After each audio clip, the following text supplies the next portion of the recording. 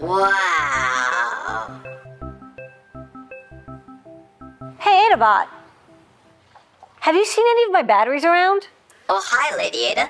I was just thinking about all the energy stored in these batteries, just waiting to be used. That's right. Batteries are really cool. And they're even cooler when they're used to power my multimeter.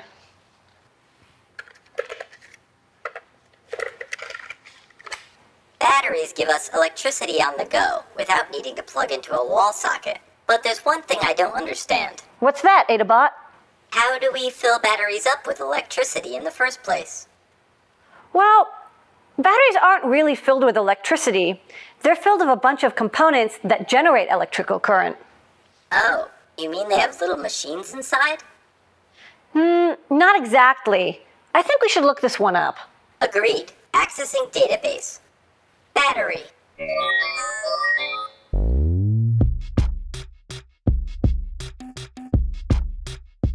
There are two important parts of every battery, the positive and negative terminal.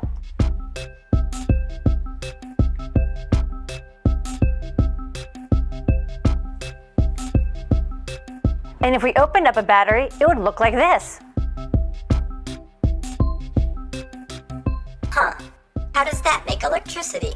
Well, a battery uses chemistry to create electricity. It's called an electrochemical reaction. Ooh, sounds powerful. It definitely is. Each terminal in a battery is made of a different kind of material. The negative terminal is made of material that has a lot of extra electrons in it.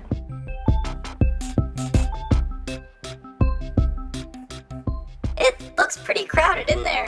It sure is. And all those electrons really want to get some more space. They want to go over to the positive terminal, which has a lot of holes, so that the electrons can fit into them.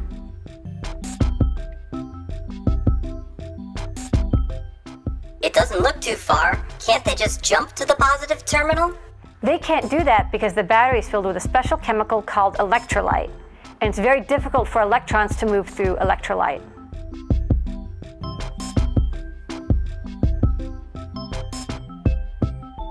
That's awful.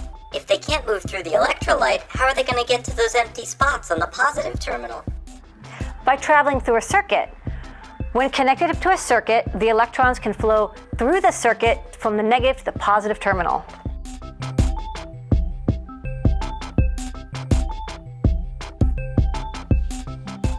They travel through all those parts just to get there? That's right, and they make all sorts of things happen along the way. You mean like lighting up an LED or making a motor move? Exactly, and it all starts inside the battery.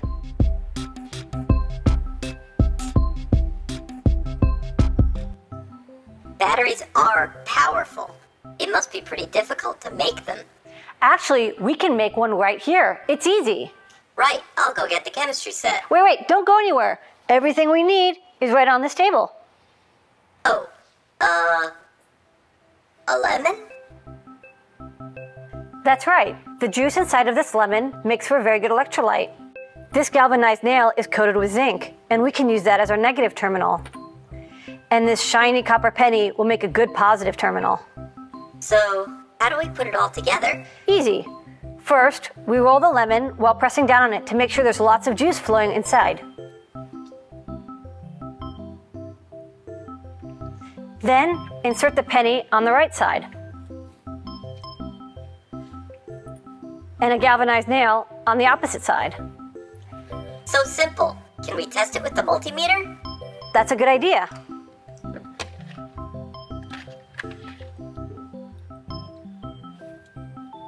Our lemon battery is producing about 1 volt. Is that enough to power an LED? Not quite, but what we can do is link multiple lemon batteries together in series to increase the voltage. Excellent.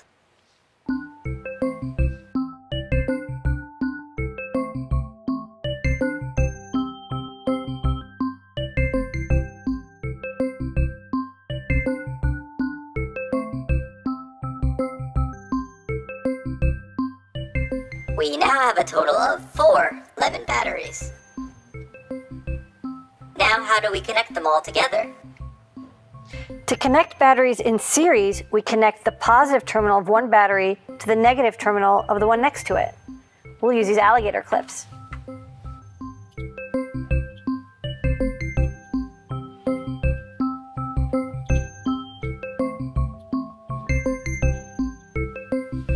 Now the 2 remaining terminals can connect to our LED.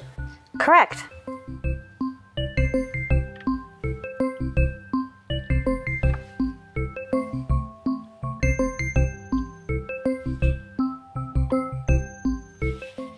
Wow, it really does work.